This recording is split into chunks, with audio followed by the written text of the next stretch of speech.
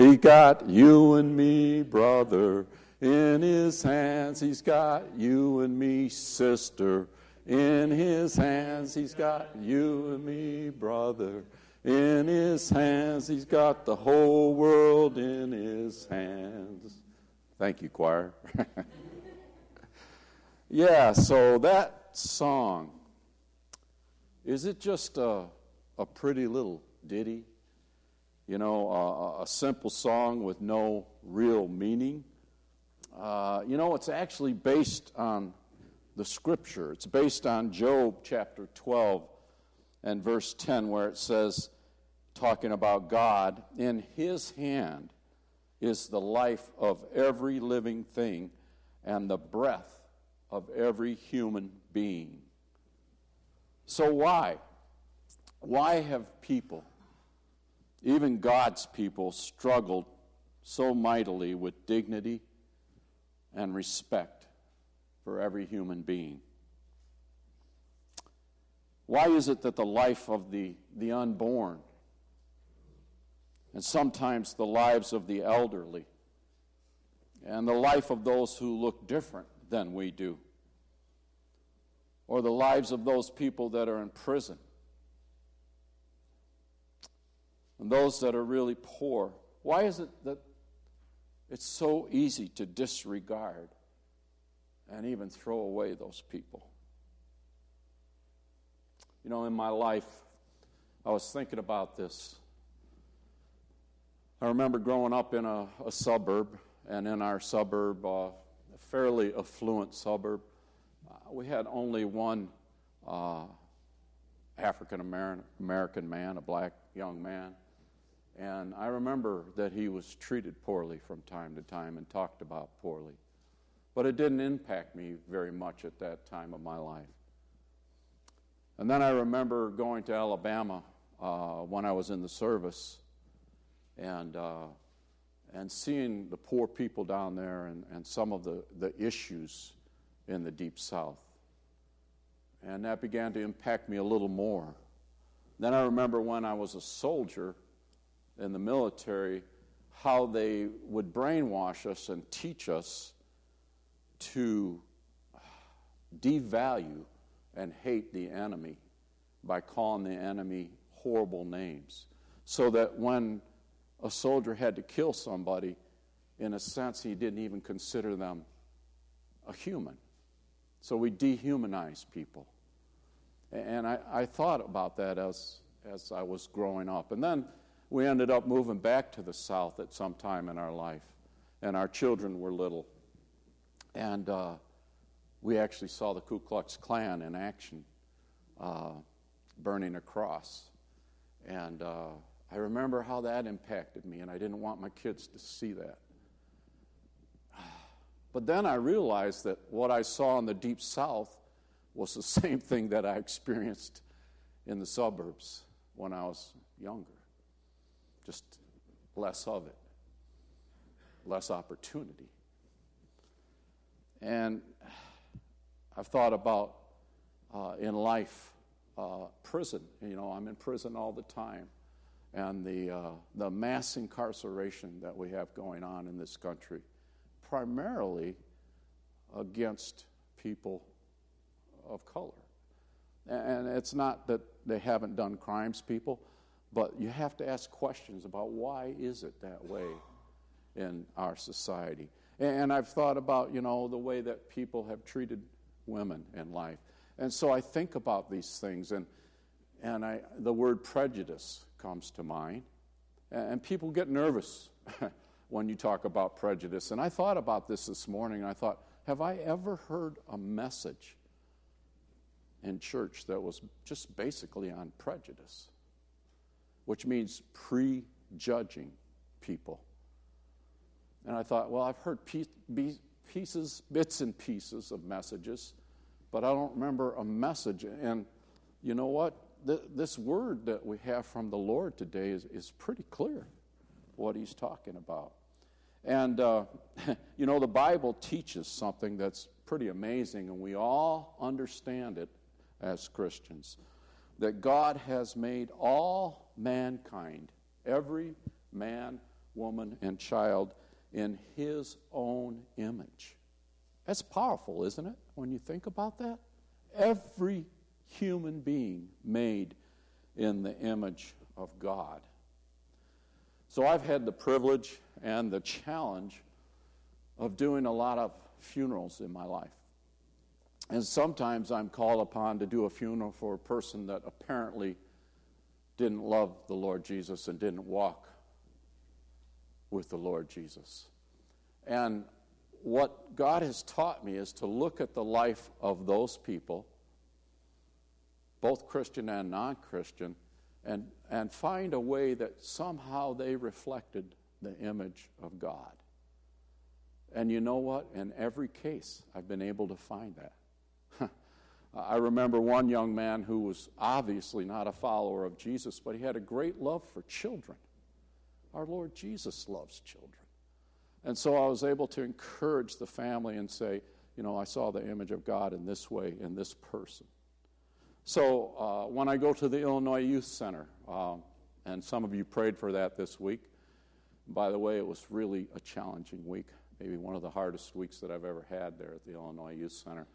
But when they finally settled down and listened, I remember saying at the very end of this to these young men, every one of you young men are created in the image of God. Every one of you have been given gifts and talents from God that he wants to use in your life. That's the Lord's desire. So God has given each one of them worth and dignity and gifts and talents. So the why question is hard to answer. It really is difficult. I think sometimes that each of us want to think that somehow we're better than somebody else, than our neighbor. And you know, I had to examine my own heart on that. And I like to think I'm not that way. But I could see in my own heart there are times when I've wanted to think I'm better than that person somehow. That's where some of this comes from, is from our own hearts. And some of us have been taught by parents and other people to look down on our neighbors, to look down on others. Some of us might have deep-seated fears of those who are different than we are. And so we don't know how to treat them, so maybe we treat them poorly to feel better about ourselves. And I want to say this, and yet the church goes on singing, he's got the whole world in his hands.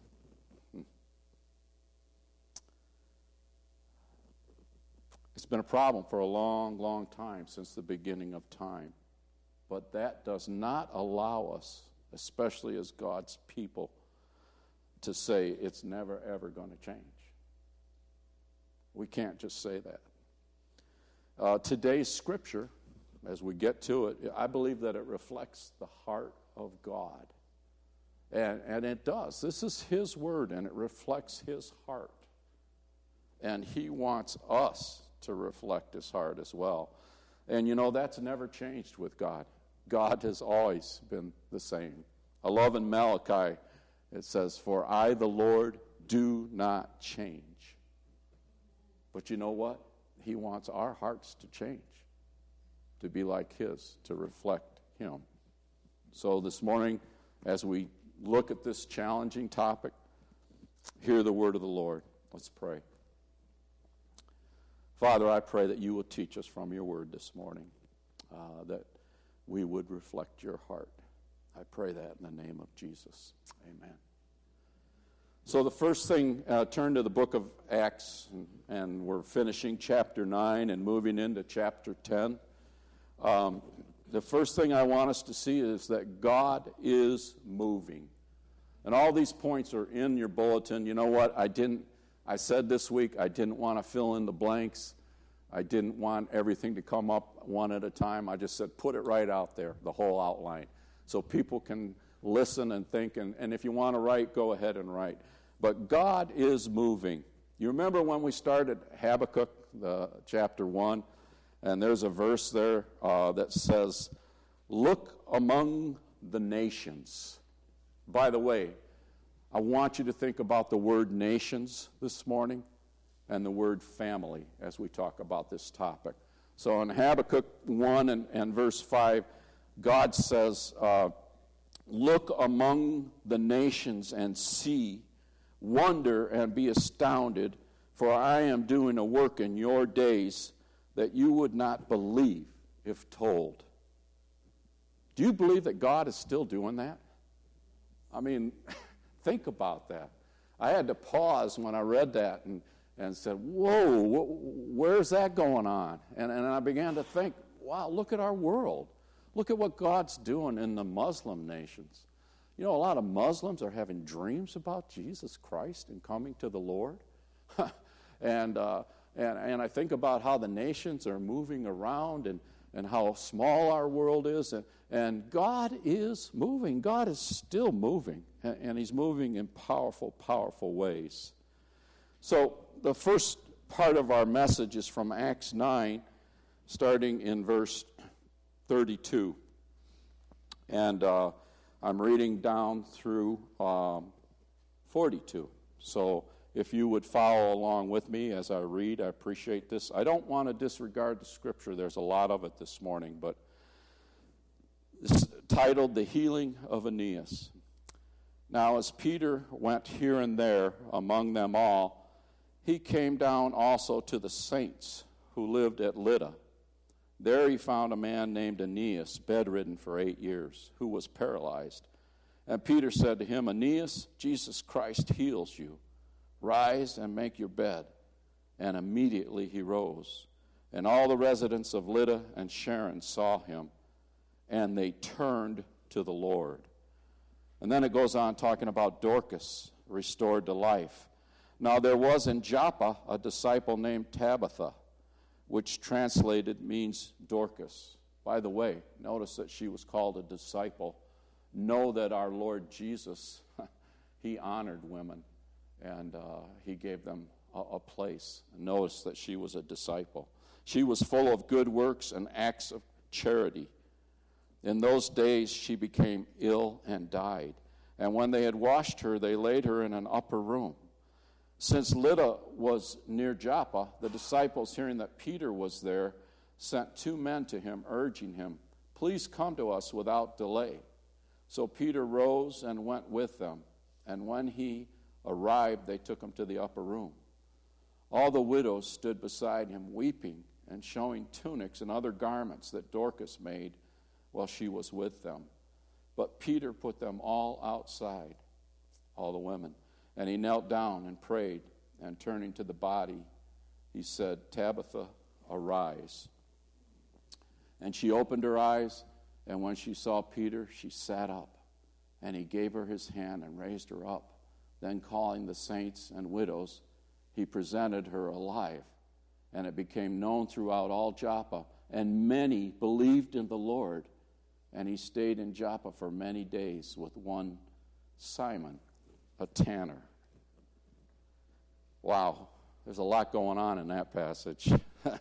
So, God, in spite of persecution, you remember Stephen was stoned and the church was persecuted, and then the church, the disciples, dispersed all over that part of the world. In spite of all that, God is still using the apostles. He's still moving.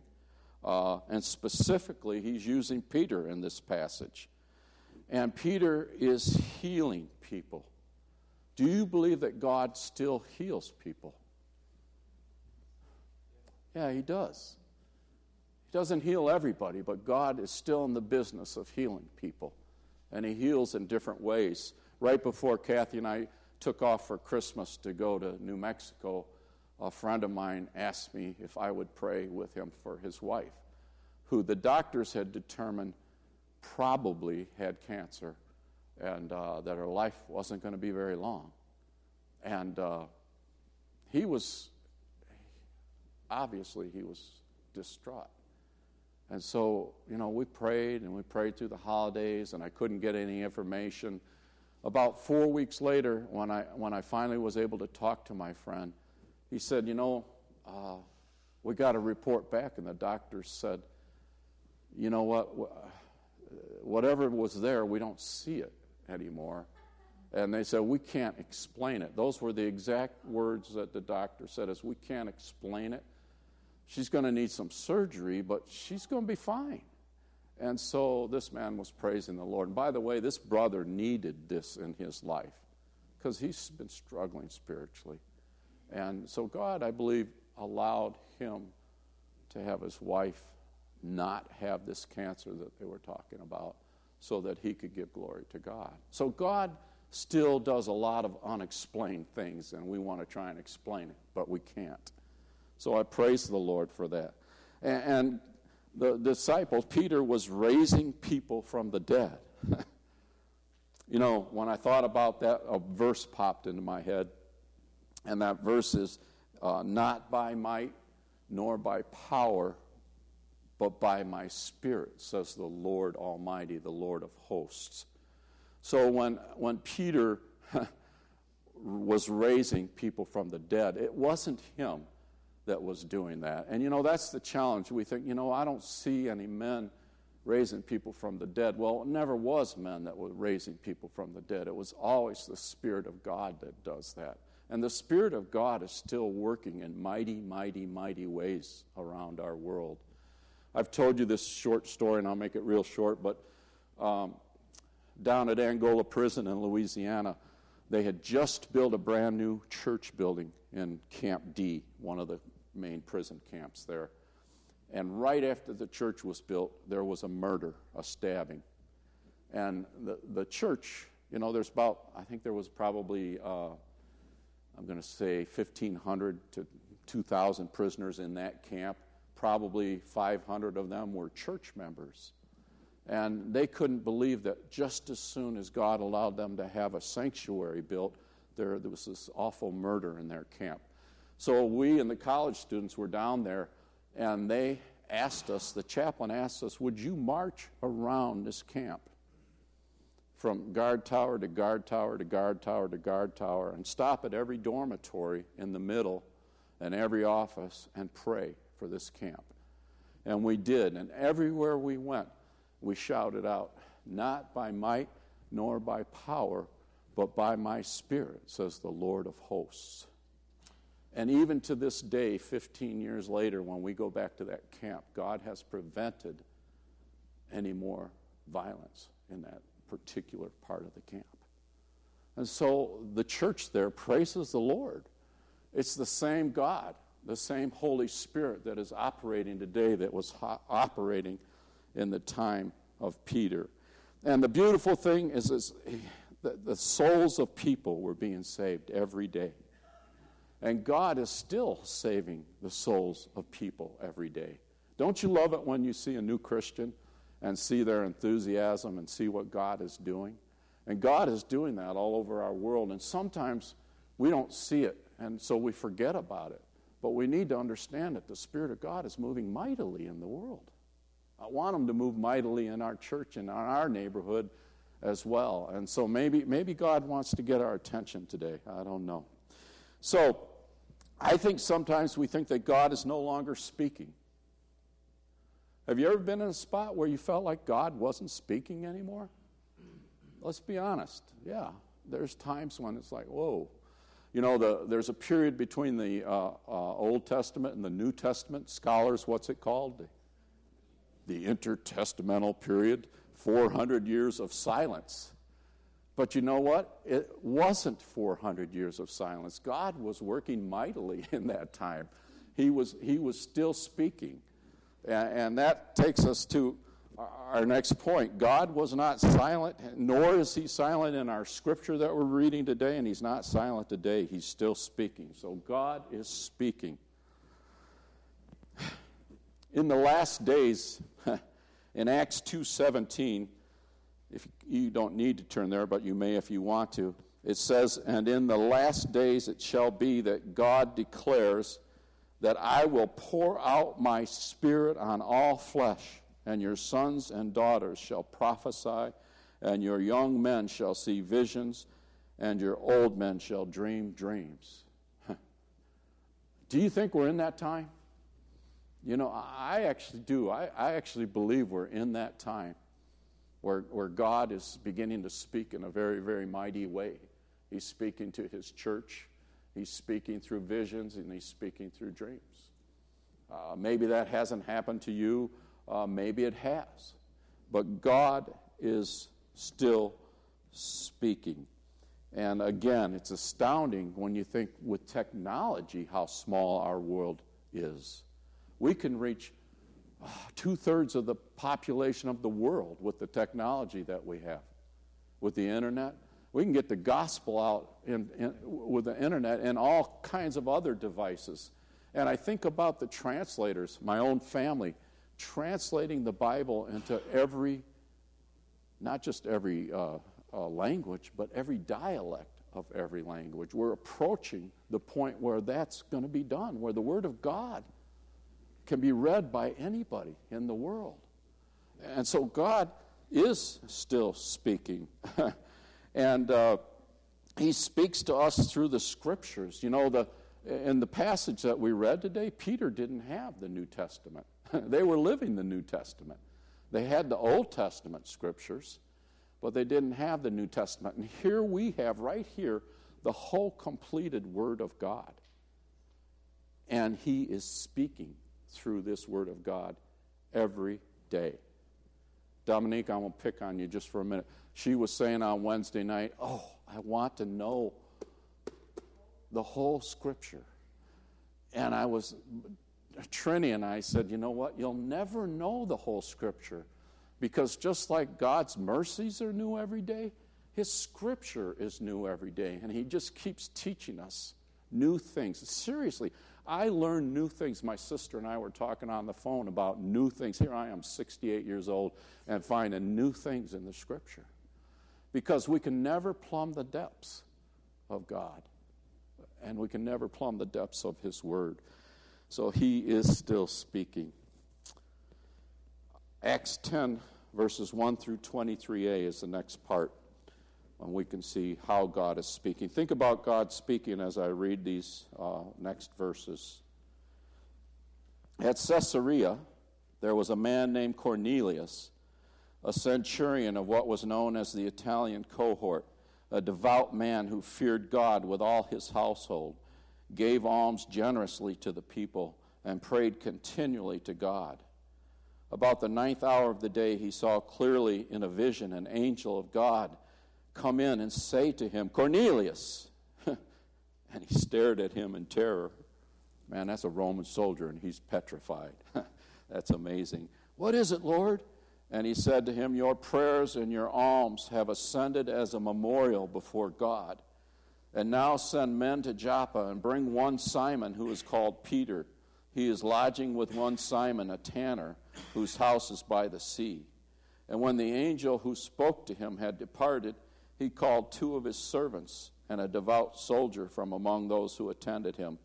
And having related everything to them, he sent them to Joppa. So here's God. He's speaking to a Gentile God-fearer. Cornelius, he's a Roman soldier, a centurion, which means he's over 100 men. It says he's devout. It says that he and his household feared God, that he was generous with alms and giving and praying. And later it says not only was that, but he was upright man, upright. And that all the Jewish people respected him. So God sees this man. He's a non-Jew. He's not a Christ follower. And we would say, he's not one of us. Wouldn't we? He's not one of us. He's not a Christian. But God sends the angel of the Lord to speak to him. Isn't that powerful? God sends the angel of the Lord to speak to him, and that's the first thing that we find out in this passage. Some people will tell you that God doesn't hear the prayers of unbelievers. Have you ever heard that? You know what? I believe that he does. I mean, it says right here in the passage that his alms and his good works and his prayers came up to the Lord as a memorial. So I believe that God does hear the prayers of people that don't know him yet. Because you know what? He's got the whole world in his hands, doesn't he? This is what the Bible tells me. He's got the whole world in his hands. So Cornelius, he was terrified, but he heard and obeyed the angel. And he said, the angel said, go get Peter from Joppa. You know, we too often in our lives look at people and think, you know what, they're not one of us. My sister was talking to me about atheists, and she was saying, you know, we have a couple nephews that are trying to be atheists as hard as they can be. And part of their thing is the intellectualism. And that she says atheists really look down on Christians and think, you know, they're stupid. And I turned it around later in the conversation, and I said, and yet I know a lot of Christians that look down on atheists and would say they're stupid. They're full of intellectualism and, you know, worldly wisdom, but they don't have the godly wisdom. So, it's easy to say they're not one of us. And we too often look at people and think that. But God took notice. But God, every time I say but God, that's in capital letters in my notes. But God, he took notice of Cornelius. And you know what? If you were to check out the scriptures, and I challenge you to do this, see how many people who are not one of us that God speaks to or speaks through or who have more faith than God's own people. Let me just give you a couple of illustrations. Jesus came up against a Roman centurion. You remember that? And he wanted his daughter to be healed. And Jesus says about this Roman centurion, he says, I tell you, not even in Israel have I found such faith. That's a pagan Roman he's talking about. Jesus' parable of the Good Samaritan. You know, the Jews called them Samaritan dogs. And the Samaritan was the one who helped the man that was in the ditch and took care of him. Think how bold that was, this parable that Jesus was teaching about, hey, it was the Samaritan, not one of us, that did the good deed. And think about Ruth, a Moabitess, who said to her mother-in-law, for where you go, I will go. Where you lodge, I will lodge. Your people will be my people, and your God, my God. And then out of the lineage of Ruth, the Lord Jesus Christ. She wasn't one of us. Think about Rahab, the foreign prostitute. She makes it to the Hall of Fame for faith in the book of Hebrews. She wasn't one of us. Think of Abigail. I love Abigail. Do you know who Abigail is? Remember, David was protecting this man's sheep and possessions, and he was hoping to get a reward for it. But Nabal was going to probably kill him, and Abigail, Nabal's wife, warned David. And God uses this woman, who's not one of us, to exhort David and to correct him and to protect his life. None of them were considered God's people. But you know what? My Bible tells me he's got the whole world in his hands, every one of us. So now God is speaking to a Jewish Christ follower, Peter. Follow along with me, starting in 23b. The next day he rose and went away with them, and some of the brothers from Joppa. Oh, I'm sorry. Did I skip a part of the verse or of the passage? I think I stopped at the end of 8. I'm sorry. Yeah, and I meant to start at 9. So let me pick up back there. Peter's vision. The next day, as they were on their journey and approaching the city, Peter went up to the housetop about the 6th hour to pray. There's Peter, good praying guy, going up on top of the roof. He's going to pray. and he became hungry, typical man, wanted something to eat. But while they were preparing it, he fell into a trance and saw the heavens opened and something like a great sheet descending, being let down by its four corners upon the earth. In it were all kinds of animals and reptiles and birds of the air. And then came a voice to him, "Rise, Peter, kill and eat." But Peter said, "By no means, Lord, for I've never eaten anything that is common or unclean." And then the voice came to him again a second time. And here's the lesson of the passage, by the way. We'll hear it again, but here's the lesson of the passage. What God has made clean, do not call common. Common means profane or unclean. What God has made clean, do not call that unclean. And you know what? This happened 3 times, and the thing was taken up at once to heaven. Wow. That's pretty powerful. Let me read on down just a little further before I stop.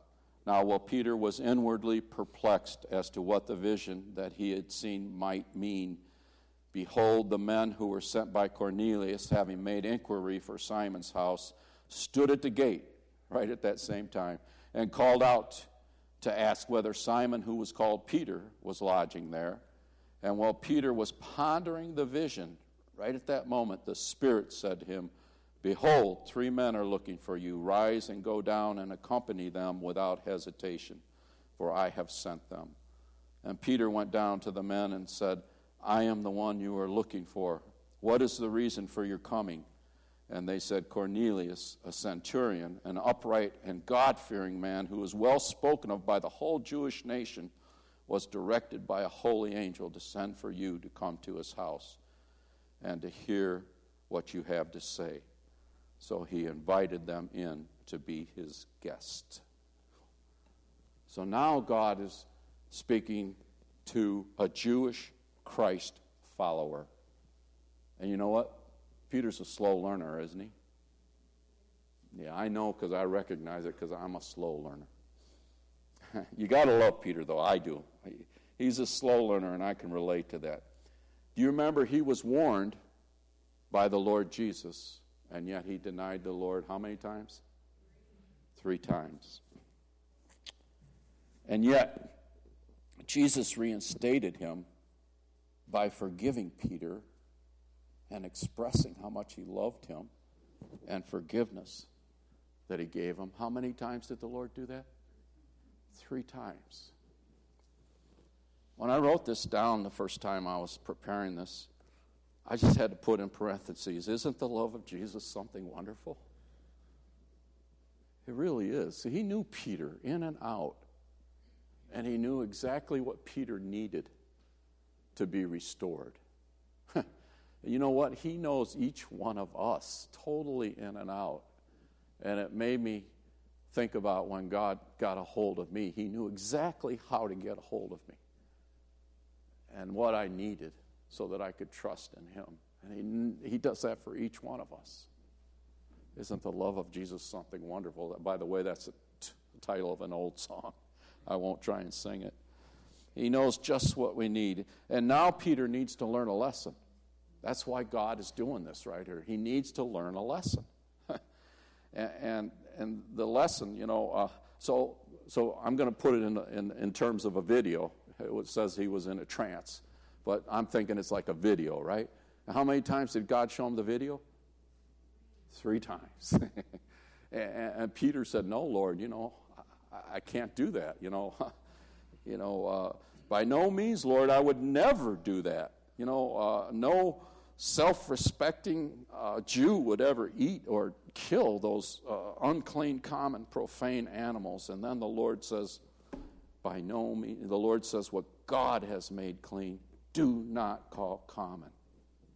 So you remember at the beginning of the message, I said that all people are created in God's image. God made each one of us in his image. Did he make us unclean?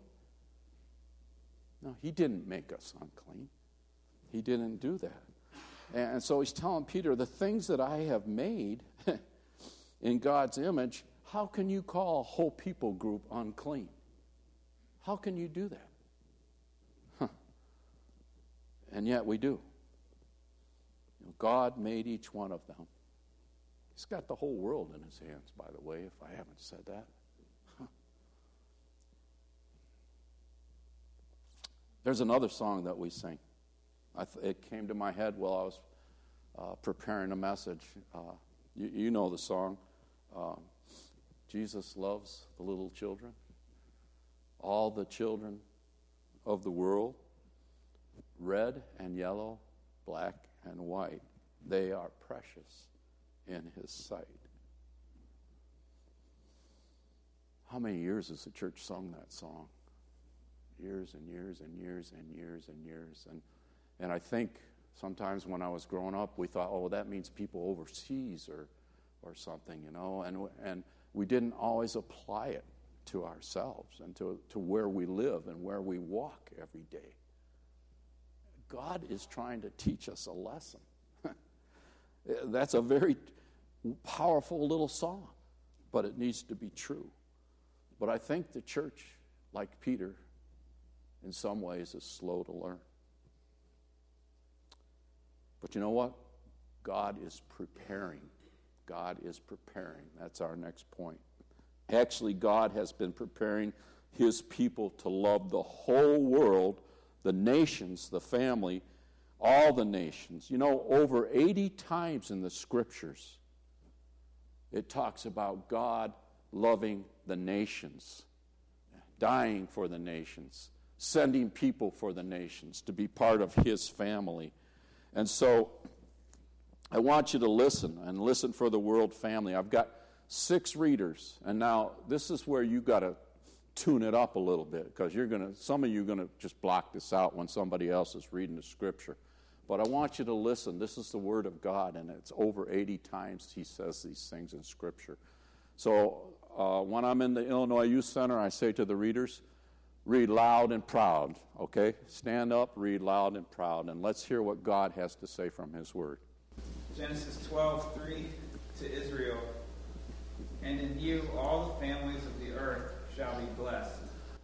Amen. The first covenant, Abrahamic covenant. In you all the nations will be blessed. Number 2. All the ends of the earth shall remember and turn to the Lord, and all the families of the nations shall worship before you, for kingship belongs to the Lord, and he rules over the nations. Amen. Number 3. Daniel 7:14, speaking of Jesus, and to him was given dominion and glory and a kingdom, that all peoples, nations, and languages should serve him. His dominion is an everlasting dominion. Amen. Amen. Number 4. Mark 11:17, Jesus says, "Is it not written, my house shall be called a house of prayer for all the nations?" I love that. All the nations. In a couple places in the scripture it says, my house should be called a house of prayer. But Isaiah and the Lord Jesus pointed out, for all the nations. Number 5. Romans 15:12. Isaiah says, the root of Jesse will come, even he who arises to rule the Gentiles, and in him the Gentiles will hope. Amen. That's us, brothers and sisters. Amen. God's not willing that any should perish.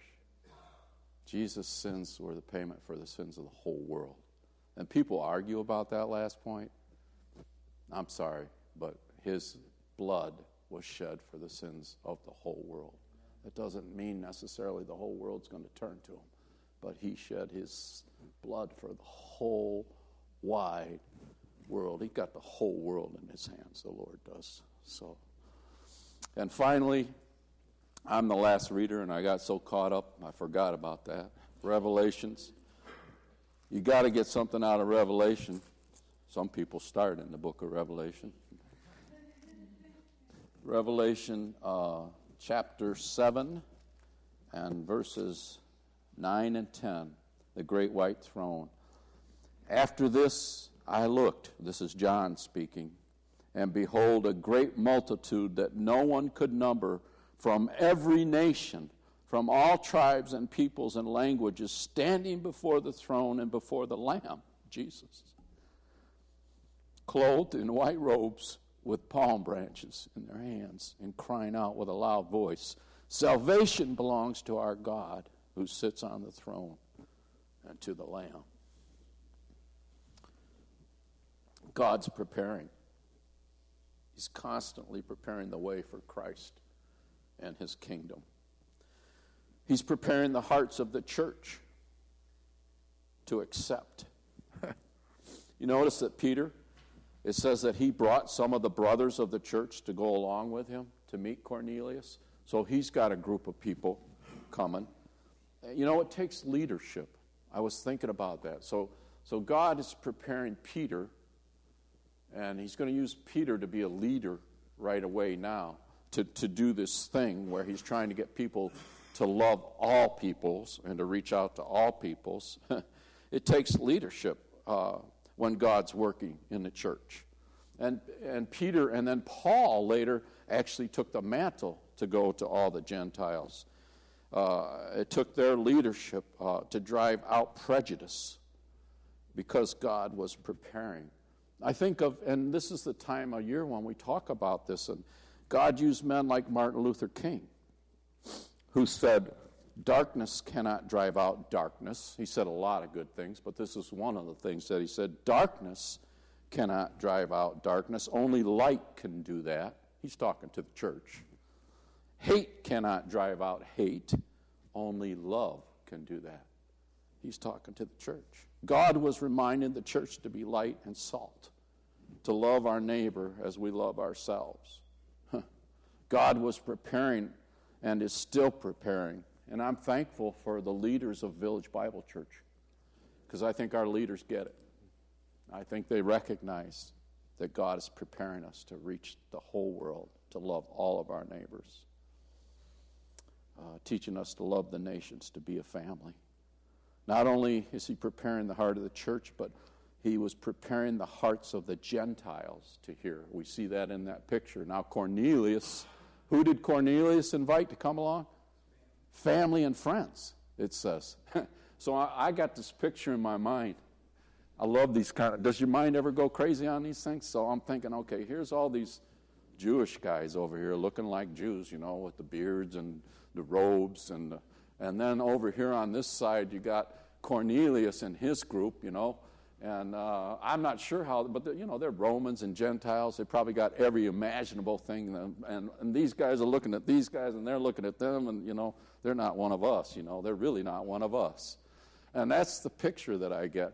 And yet God, in his wisdom, allowed two groups to come together, not just two men. And in those groups, I know there were people that were probably thinking, you know what, I'm not so sure about this, And yet God was preparing their hearts because he wanted to teach a lesson. And here's what happened with Cornelius. I think this is really powerful. Cornelius, he tried to bow down to Peter. And Peter, with great wisdom. And I was thinking about that. Peter, you remember how Peter was always doing something stupid, cutting somebody's ear off or and so he can connect with this dude. Man, dude, don't bow down to me. He says, I'm a man just like you are, is basically what he's saying. And right away, the two groups that are looking at each other, one of them tried to do this, and Peter says, no, I am a man just like you are a man. Now the groups are thinking, God's preparing something here. There's something happening here. I love that. And Peter was wise when he instructed Cornelius. You know what else? Peter reminded them. He came right out and said it. And basically he was talking about the rabbinic law. That was the rabbis. And they had the law on top of the law on top of the law. They made rules that were not in the scriptures. And this was one of them. Cornelius is telling them, you know what? The rabbis taught us that it was unlawful for Jews to associate with or visit anyone of another nation. Wow. That's a man-made law. When you get into churches, sometimes there's some man-made laws that we need to think about. Is that really what God intended? We need to question that because we got to check it against the Word of God. And so I thought it was very wise of Peter to actually say that. He told them what God was preparing him to learn, and that he should not call any person common or unclean. Notice he's not talking about animals there now. He says, I should not call any person common or unclean. In other words, God has got what? He's got the whole world in his hands. So not only is God moving and speaking and preparing, I want us to see that God is present. Listen to 1033b, just that short little phrase right there, if I can get to it here. Oh, I'm sorry. I think I want to read some more scripture that I forgot to read. How far did I go? I'm sorry? 23a. The next day he rose and went away with them. That was Peter, and some of the brothers from Joppa accompanied him. And on the following day they entered Caesarea. Cornelius was expecting them and had called together his relatives and close friends. And when Peter entered, Cornelius met him and fell down at his feet and worshipped him. But Peter lifted him up, saying, Stand up, I too am a man. And as he talked with him, he went in and found many persons gathered. And he said to them, You yourselves know how unlawful it is for a Jew to associate with or visit anyone of another nation. But God has shown me that I should not call any person common or unclean. So when I was sent for, I came without objection. I asked then why you sent for me. And then this is what Cornelius said. He said, 4 days ago, about this hour, I was praying in my house at the 9th hour, and behold, a man stood before me in bright clothing and said, Cornelius, your prayer has been heard, and your alms have been remembered before God. Send therefore to Joppa and ask for Simon, who is called Peter. He is lodging in the house of Simon a tanner by the sea. So I sent for you at once, and you have been kind enough to come. And this is where I wanted us to get to. This is what Cornelius says. Now, therefore, we are all here in the presence of God to hear all that you have been commanded by the Lord. People say, what's the application? Besides, let's not be prejudiced. Let's love everybody. Here's the application. And it came out of that other group that wasn't one of them. It came from Cornelius, which I think makes it even more powerful. He says, we're here in the presence of God. This is a Gentile standing there, a Roman soldier. We're here in the presence of God. We're all here in the presence of God to hear all that you have been commanded by the Lord. So that's the application. And they're ready. I love the fact that they're standing there and they're ready to hear from the Lord. And so I said to myself, Dave, when you go and you're standing in the presence of God and you're with all the people in the congregation, are you really ready to hear from the Lord all the commands that God has given? When Phil's up there preaching, am I ready to do that? When Josh is preaching, when I'm preaching, are we ready to do that? And so, I like practical things, and I just thought, you know what? I want the church to hear that this morning. And so this is what I want to do. I want you to just stand for a minute. We're almost wrapping this up, not quite yet, but stand with me just for a minute. And I want us to say back what Cornelius said. So you say it after me, and then repeat it after me. We are all here in the presence of God. We are all here in the presence of God to hear all that you have been commanded by the Lord. Now you can sit down. You know, every one of you just said that, I think. And I want to say we said that to the Lord. We're here to hear all. We're here in the presence of God to hear all that you've been commanded by the Lord. So let me say, we need to recognize that we're in the presence of God. We need to recognize that we're here to hear His word. And we need to recognize that if all we do is hear it and then we don't obey it, we've blown it. He wants us to obey His commands. It's kind of like the old hymn. You may have gathered by now I like old hymns. Remember that song, Trust and Obey? It's pretty simple. Trust that you're in the presence of God and obey the commands that He gives to you. Trust and obey, for there's no other way to be happy in Jesus but to trust and obey. The last thing I want to say is that God is not partial. This takes us beyond our text to verses 34 and 35. Listen to what Peter said. So Peter opened his mouth and said, "Truly I understand that God shows no partiality, but in every nation anyone who fears Him and does what is right is acceptable to Him." And you know what? Then he goes on after that, and he preaches. And he says that to Jesus all the prophets bear witness, that everyone who believes in Jesus and Him receives forgiveness through His name. So that's the gospel. And the gospel is meant for, who is it meant for? All the nations, the whole world. See, He's got the whole world in His hands. Let's pray. Father, I pray that we have recognized Your presence, that we've heard Your word, and that we will obey it, whatever You have spoken to us. I pray this in the precious name of Jesus.